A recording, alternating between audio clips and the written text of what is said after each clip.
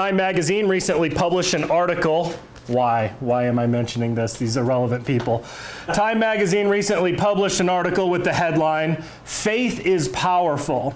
That's why Christian nationalism is so powerful." That was the headline. Faith is powerful. That's why Christian nationalism is so powerful. The newest thing that unbelievers are terrified of recently is Christian nationalism, and everyone's rushing to the public microphone to denounce Christian nationalism so that they can still remain in the prestige economy. It's an interesting turn of events because it's another step closer to just directly attacking Christians rather than denouncing white supremacy or conservatism or fascism. They're denouncing Christian nationalism now. Of course, they associate it with all those things even though it's not. This is the newest trend that the world and non-believers, these kind of psychopathic, demon-possessed people are currently denouncing.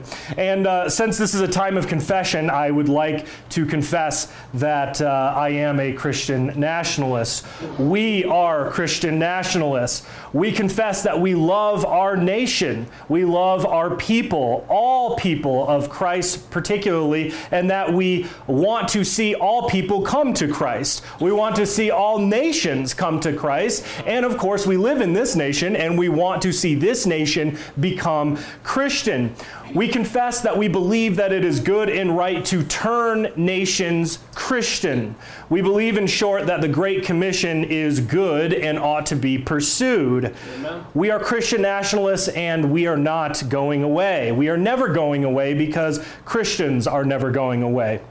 You can throw us to lions, you can burn us on pyres, you can shoot us by firing squad, and you can send us off to gulags, but we're just going to continue to grow. We're going to continue to convert your children, your citizenry, and take your crowns. That's what Christianity will do. That's what Christian nationalism is going to do and has already done. So yes, Time magazine, faith is powerful. It endures persecution. It has more stamina than you have. It puts armies to flight. It raises the dead, and it conquers kingdoms and nations. And we are coming for yours. The Christian nationalists are claiming this nation for Christ. It's always been Christ. It belongs to him and not to you. So bend your knee, kiss the Son, or perish in the way. This reminds us of our need to confess.